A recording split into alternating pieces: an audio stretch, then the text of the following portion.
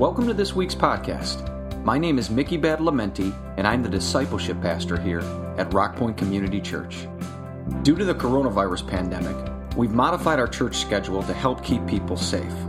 We currently offer on-site Sunday morning services at 9 and 11 a.m. with limited capacity, and we ask that you register ahead of time. Please visit www.rockpoint.org/register before you join in person.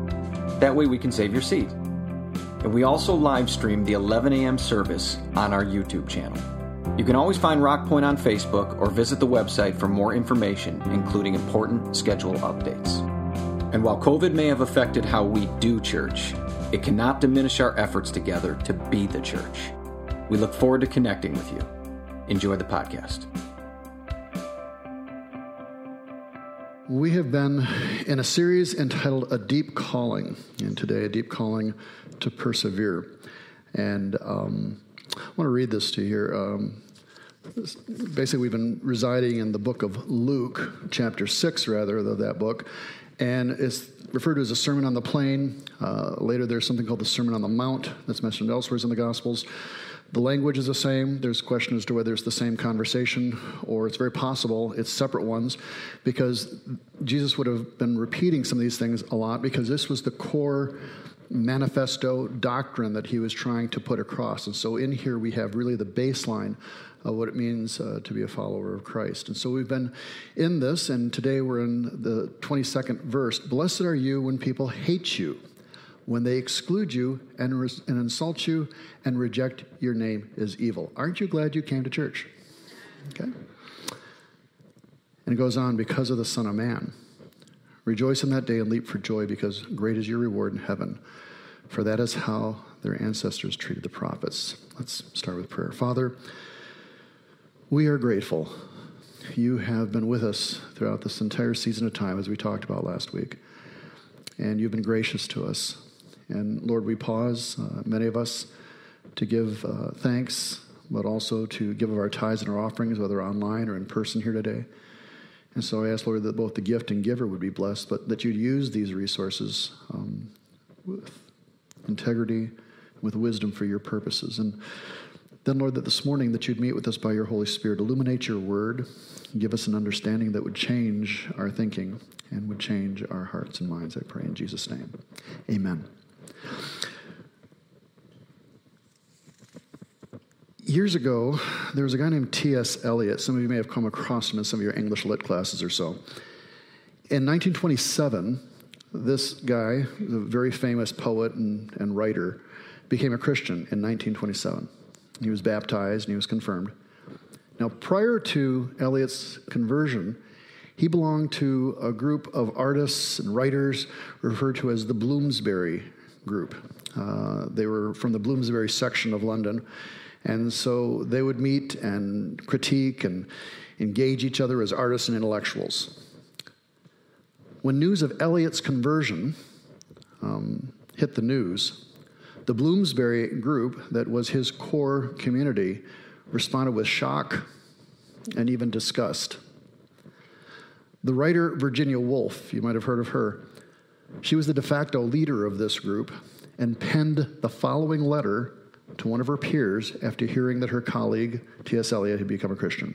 Quote, "I've had a most shameful and distressing interview with dear Tom Eliot, who may be called dead to us all from this day forward. He has become a believer in God and immortality, and he goes to church. I was shocked. A corpse would seem more credible than he is.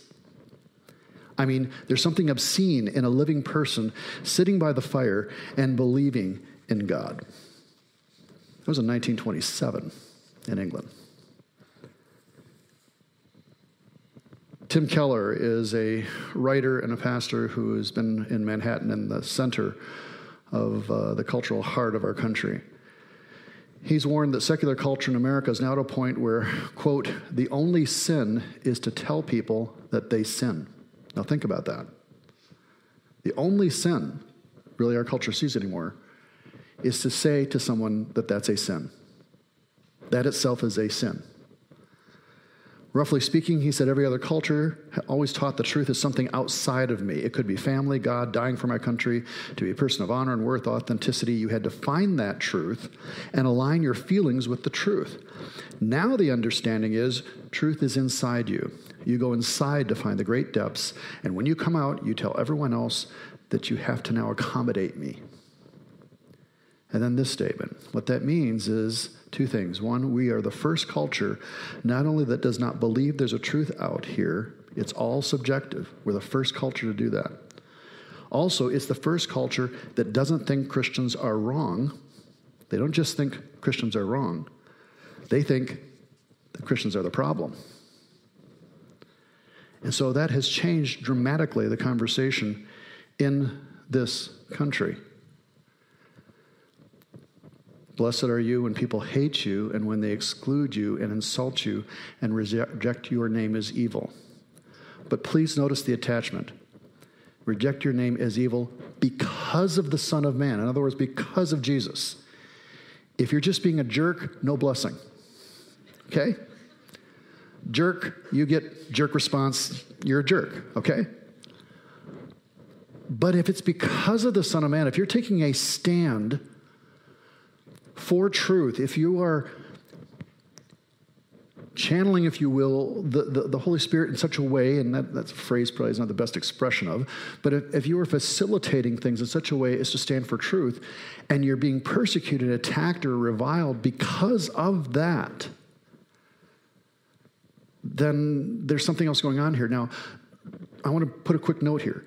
We can stand for truth and not do it in a Christian fashion. Still no points for that one. We can stand for truth and not stand for it in a Christian fashion. We need to not only stand for truth, but do it in the way of Christ or in a Christian fashion. Then we are told that we could, in verse 23, rejoice in that day. We can even leap for joy because great is your reward in heaven, for that is how their ancestors treated the prophets. In other words, these great heroes of the faith, these great men and women of God of times past, they treated them badly too.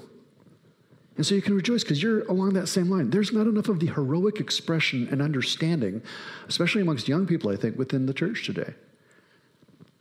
That when you stand against the culture for truth in a Christian fashion, that's a heroic thing. No one else may see it. A lot of the greatest heroes weren't seen in what they did, but it's still the case. Now he goes on in verse 26, woe to you, though. In other words, I feel so badly, though, for you, when everyone speaks well of you. For that is how their ancestors treated the false prophets.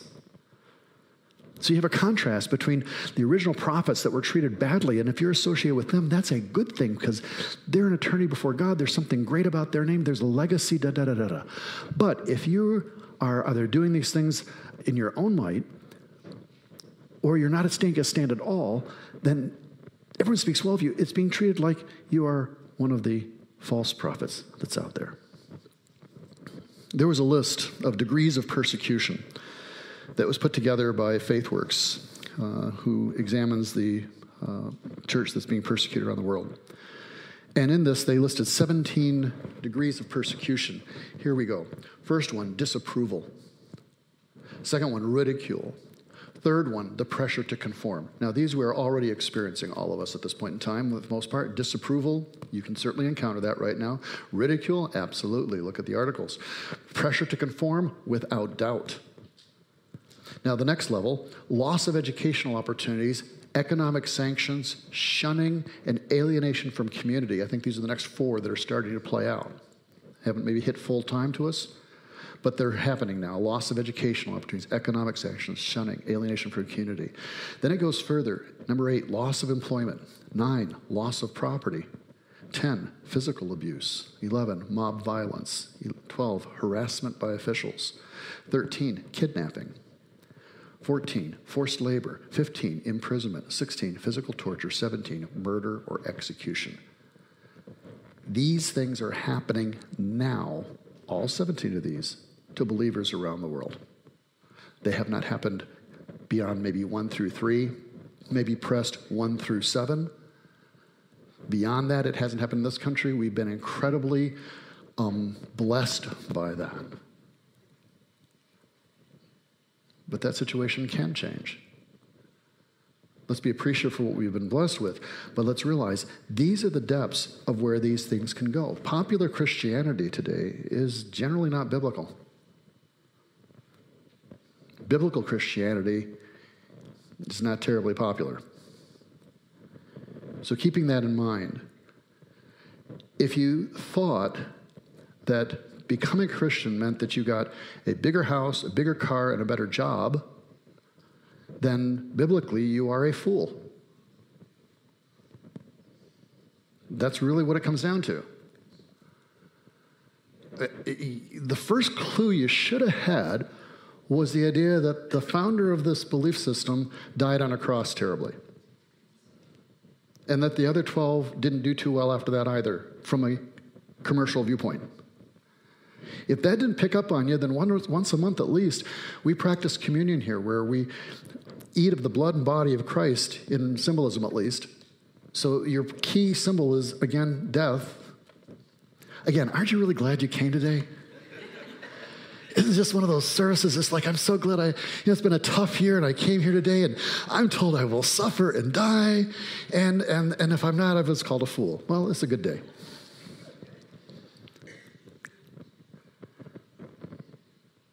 So how do we respond to the reality that we're going to deal with these issues?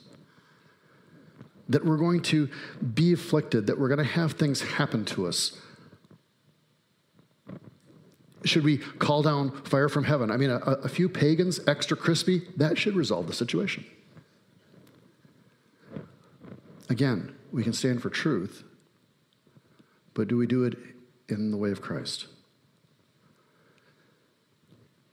We have this problem in Christianity. Really, it's annoying. It's called the Bible. And it keeps existing. And so as we read further on, just in this passage alone, it says, "But to you who are listening, I say, love your enemies. Do good to those who hate you. Love your enemies and do good to those who hate you. Bless those who curse you. Pray for those who mistreat you."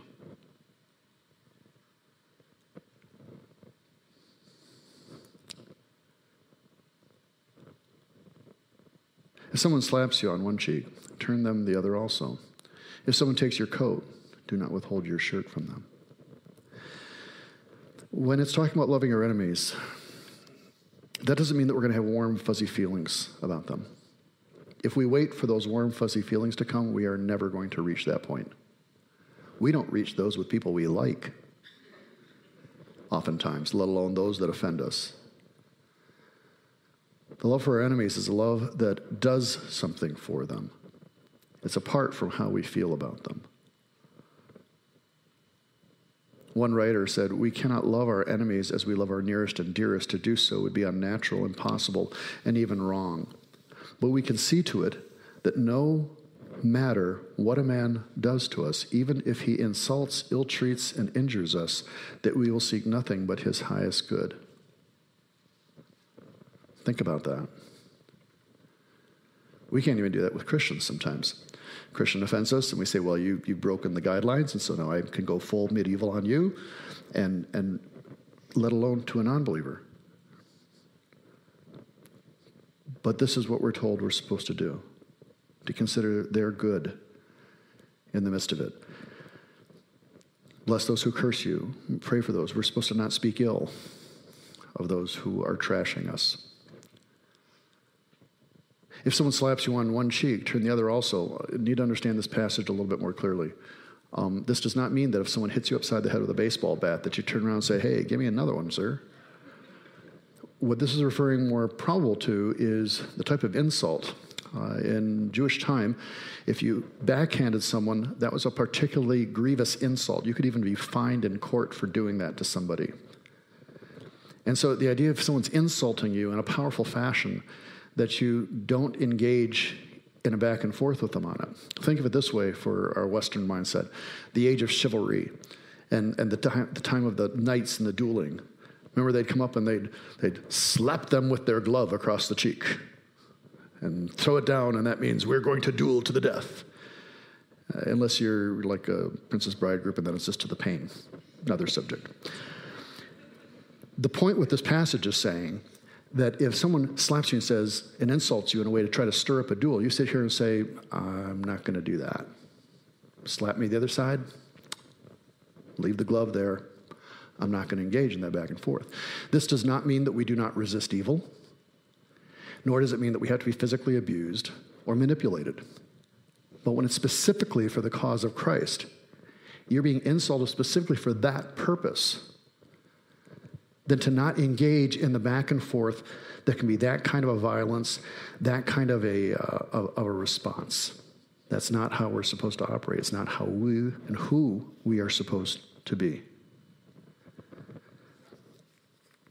It goes on at one point in time, and it's discussing the issue of the coats. This is a legal thing, and what it's talking about in here is there was a legal thing of what you could do with coats and all the rest. I won't get into it. I would just say this. If you get involved in legal issues, you need to be careful that you don't continue to pursue those to the point of vengeance. There's a justice issue in legal things that are appropriate. But if it's an issue of vengeance, and sometimes an issue of what testimony you are portraying with that,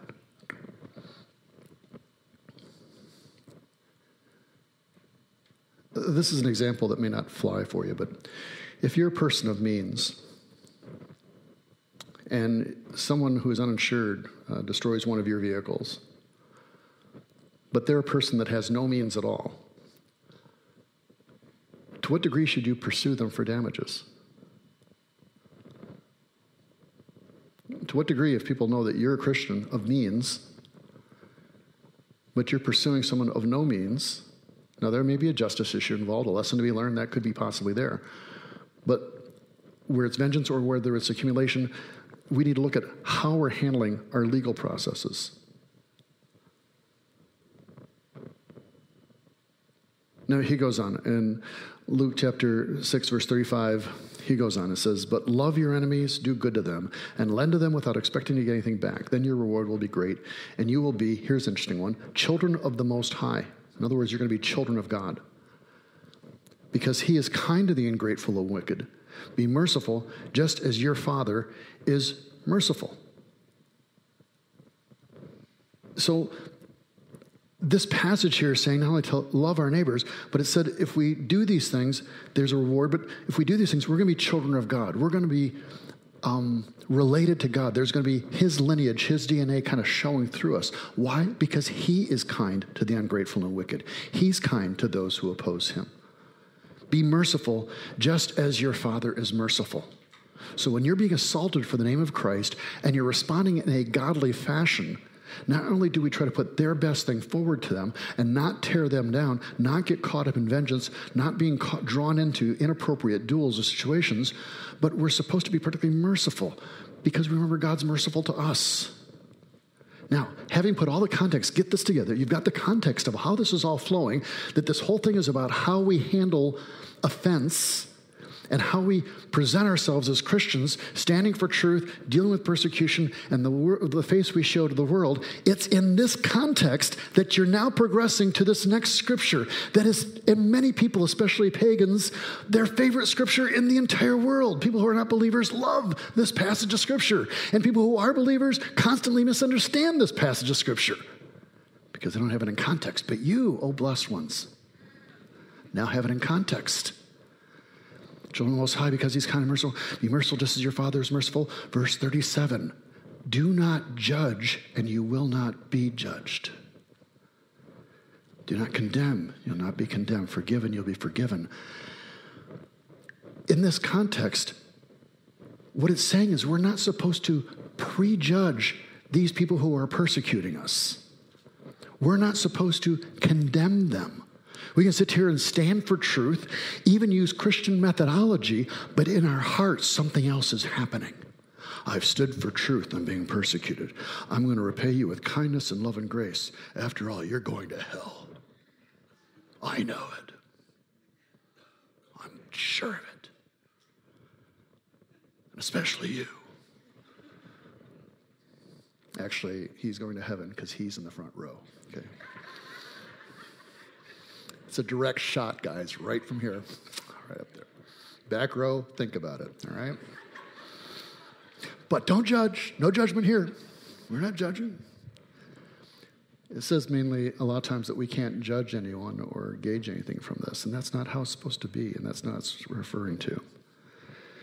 It's talking about in the context of us dealing with our enemies and our opponents. Obviously and clearly we can judge. We're taking a stand. We're judging culture. We're taking those stands and positions. That's where we're being persecuted. But how we do that, and not judging other individuals, letting God judge those things, not condemning. This is huge. Now, it jumps here. At this point, I want to pull us out of Luke and take a quick run back to the Old Testament for just a second, and then we're going to run back up to the New Testament, okay? Don't want to lose anybody. Going over to Proverbs chapter 25, verses 21 and 22. It's talking about our enemies. It says, if your enemy is hungry, give him food to eat. If he's thirsty, give him water to drink. In doing this, you will heap burning coals on his head, and the Lord will reward you. Now, the way you read it is just how I read that. You don't read it as, in doing this, you will heap burning coals on his head. That's not the way you're supposed to read this passage of Scripture.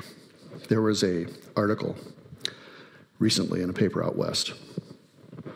This writer had some individuals clear her driveway out of a massive snowfall.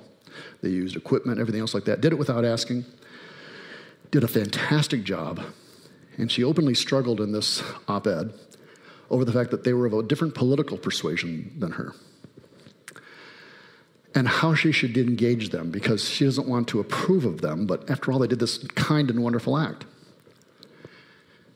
She postulates in their head and extrapolates that they're probably like Nazis, that they're probably like Hezbollah, the terrorist group, that they're probably like, differing groups like this, and how horrible they must be because they hold this differing view than she holds. And she decides ultimately she'll be politely thankful, but not enough to form any kind of connection and communication. These people had done something nice for her. They had been kind to her. Maybe they were even aware of her stance. Now, another writer of a different persuasion weighed in on the conversation, pointing out things that she'd done wrong, everything else, but then said this, quote, these neighbors should immediately pile as much snow as humanly possible back onto her driveway, hose it down, and let it freeze. I thought that was great. That's what I'd do. Absolutely. I mean, think of it. A couple of feet of frozen ice on the driveway. If I wasn't a Christian, that's what I would do.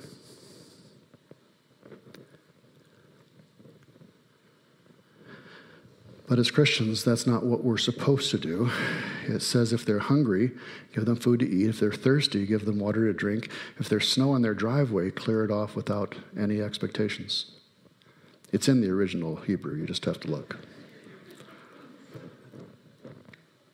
Paul runs with this. So New Testament, Old Testament, now we're running back to the New Testament. Romans chapter 12, verse 17. Do not repay anyone evil for evil. Some of you need to take that passage, slap it on your forehead in reverse, and look in the mirror every single day. Do not repay anyone evil for evil. Be careful to do what is right in the eyes of everyone, in the sense of normal things, to be, within the region of the culture. If it is possible, as far as it depends on you, live at peace with everyone. We don't have to stick our faith in everyone's face all the time. But we do need to take stands. And then it says, do not take revenge, my dear friends, but leave room for God's wrath, for it is written, it is mine to avenge, I'll repay, says the Lord. On the contrary, and then he quotes Proverbs. If your enemy is hungry, feed him. If he's thirsty, give him something to drink. In doing this, you'll heap burning holes on his head. Now, when he's saying this, there's another passage, but we're going to wait for a second on this one. When he's saying this, that's not a statement of passive-aggressive behavior. Be kind to them and do all these wonderful things for them because it's going to burn in their hearts. No, he's saying, look, at a natural reaction, if they have any sensitivity at all, any humanity at all, it's going to burn in them. It's going to stick. Something's going to stir in them. If this woman had this action done, and I don't know that these were Christians, I don't know that she's a pagan, but let's say for the moment that it is. Pagan's not a bad word, it just means a non-believer, okay? Don't give me nasty emails over it, okay? Pagan, that's all it means, all right? So this non-believer has this action done. This woman is totally in a quandary. How do I handle this? I don't like these people. I don't agree with their views. I find them repulsive, but they're doing these things. Now, if those persons did that with the idea of saying, hey, you know what, let's go next door and clear off the neighbor's thing, that'll screw them up. That'll mess with their head. Let's do a really good job and then smile. Man, she'll be going in circles all night long. I'm just doing the scripture. Burning coals, that's all. Just being biblical. No, you're not. If that's your motive, you're wrong. It's saying that we do these things out of love. That we do these things out of awareness of the love given to us. And that if there's any degree of humanity in the person, yes, something stirs in them. Incidentally, the book of Romans, if you ever want to just place the word Romans and put Americans in there, it was written to an international organizational governmental entity that was culturally dominant in the world at the time. Just put it in there. But let's go on. Because the next verse after this is this. Do not be overcome by evil, but overcome evil with good. Do not become overcome with evil, but overcome evil with good. When we look at this passage, and then you add to this, John chapter 1, verse 5, the light shines in the darkness, and the darkness has not overcome it. Those elements together were formative in shaping Martin Luther King Jr., who was standing against racial hatred of his time, but attempting to use biblical approaches to all the people who were reviling him, many of them Christians even at the time. When he made the statement, these were in his head, when he made the statement, darkness cannot drive out darkness, only light can do that. Hate cannot drive out hate, only love can do that.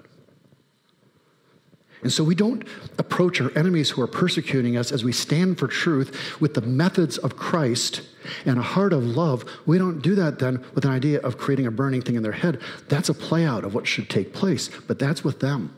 We do it with a release so that we don't end up ourselves becoming vengeful, hateful, angry people.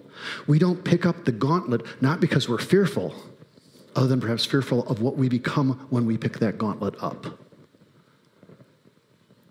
But we do it with the realization that in that sacrificial moment, there can be something that transforms and changes. One of my favorite stones, this is going to seem way out there, but stay with me here, all right, is garnet.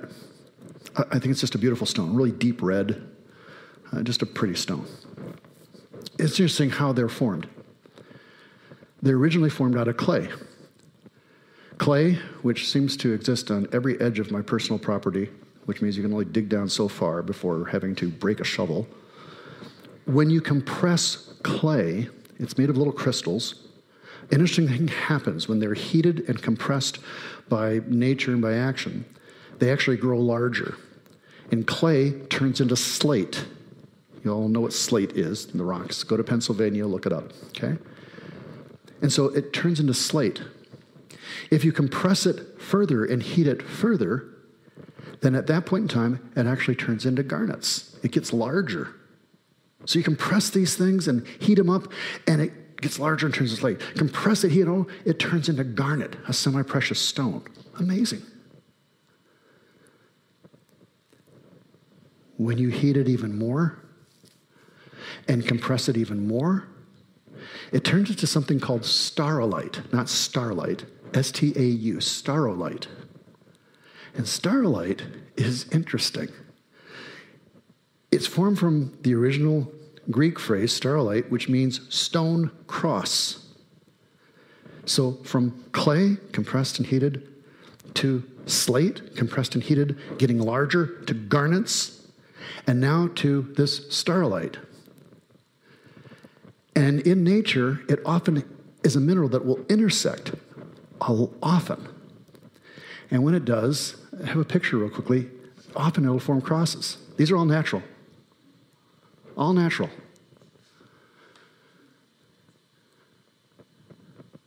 Compression, heat, pressure that takes something that was minuscule and makes it larger in many ways more beautiful, and even symbolizing something that has real meaning to us as believers. Years ago, back in 1991, well, let me back it up. I have a piece of rock in my office. I have a lot of pieces of rock. I like rock. I like roll. I like rock and roll. This piece of rock has written on it, Russian Revolution, 1991. I wrote it with a piece of marker. In 1991, the Soviet Union was falling apart. A group of friends of mine and I were supposed to fly into Moscow. 2 days before we were to fly in, the revolution broke out. Yeltsin's in the White House, he called it at that time. Students and others had come. They'd torn up paving stones, of which this was one of, and other things to barricade around it. Tanks were in the street. A couple of people had been killed already. And I remember the conversation we had at that time, and someone saying, well, do we still go? What are we supposed to do? And someone else saying, are you kidding? It's kind of like having a regular ticket for a football game and finding out it's the Super Bowl. Of course we're going. These are the kind of people I hang with, okay? So we went into Moscow. At one point in time, we were there for a few days before going down south for what our purposes were. We went up to the White House and checked on things when it was quiet, and I picked up that stone from there and talked to some of the students, etc. People were tearing down the statues of communism, of Lenin. And then we got on a flight, we went down to southern Russia, a little town. We were at a retreat site, but everything in the Soviet Union, it's different now, I'm sure, but was so decrepit. It was all broken down. Everything was so neglected over decades of economic disaster that, I mean, I can't describe to you just how terrible everything was. The roads were terrible, buildings, everything. This one place that we were at, three of us, Steve, Friday, Bjorn, and myself, were in one room area, and there was a bathroom that was shared, and there was a wooden pallet on the floor. And you stood on that wooden pallet. And any time, which was important, because any time anyone upstairs or you flushed the toilet, a little bit of residue would spread across the floor. You can define the residue however you want to define it.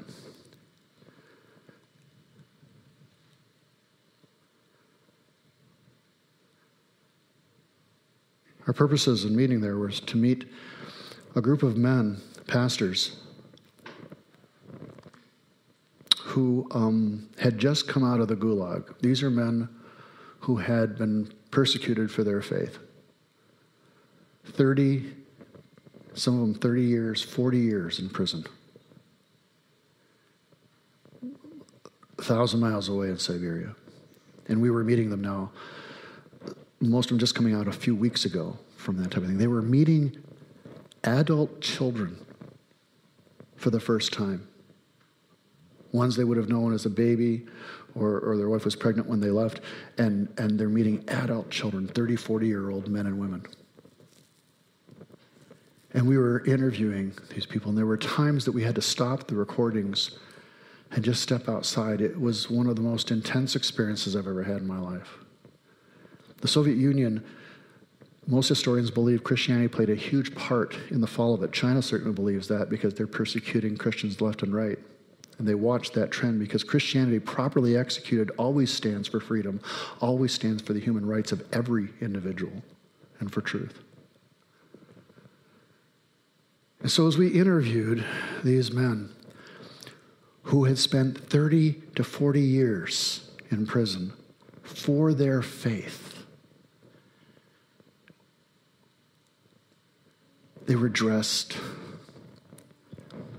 poorly. They were not terribly sophisticated, having left out a whole portion of life.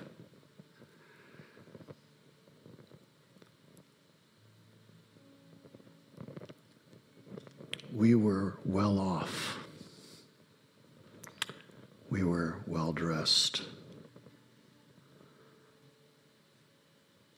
We left that, went back home to the States, and we suffered nothing for it.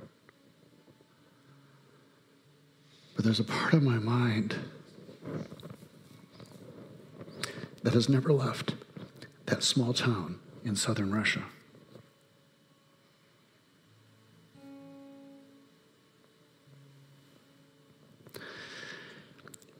as we pursue the things of faith,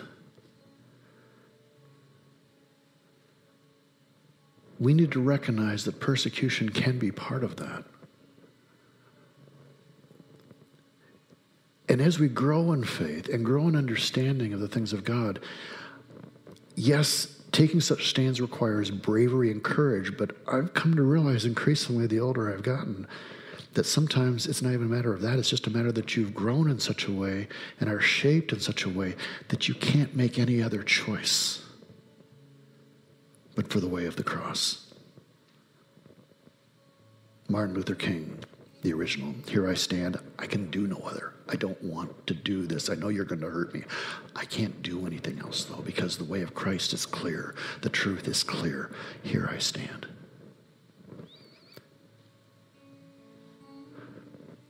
But there's another passage of Scripture that you need to know about in the midst of all this, and it's the last one I want to show you. It's John chapter 16. "I've told you these things," Jesus says, "so that in me you may have peace. In this world you will have trouble, but take heart."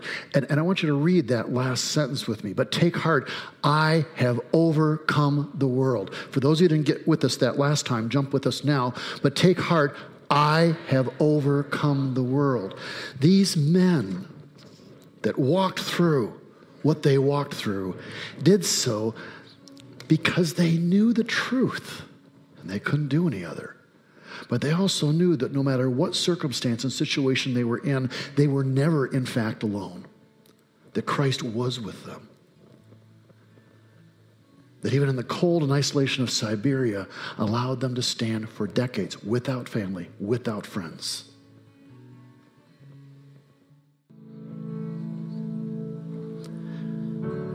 A deep calling to persevere. Jesus said, "They're going to hate you." He said, "They hated me. So they're going to hate you too as long as you're aligned with me." But he also said, "Be of good cheer. I have overcome the world." This is a temporary process. It may run 70, maybe 80, 90 years tops. And then it's eternity. Father, I pray that we would persevere even when there's no theme music underneath and we're alone. That we'd stand for your truth. That we do it by your ways and means and with your heart and your spirit and not our own and not the world's. That, Lord, when we do those kindnesses and we are gracious to other people out of the love and gratefulness that you've given to us, that while that may heap coals on their heads, while they may struggle and process that we wouldn't get caught with that kind of a passive-aggressive action, but just do it releasing to them. And that no matter how these things go, that we would hold true to your truth. That we'd hold true to your faith. Guide us in these things, we pray, as your people. And the church said, amen. Next week, we conclude the series.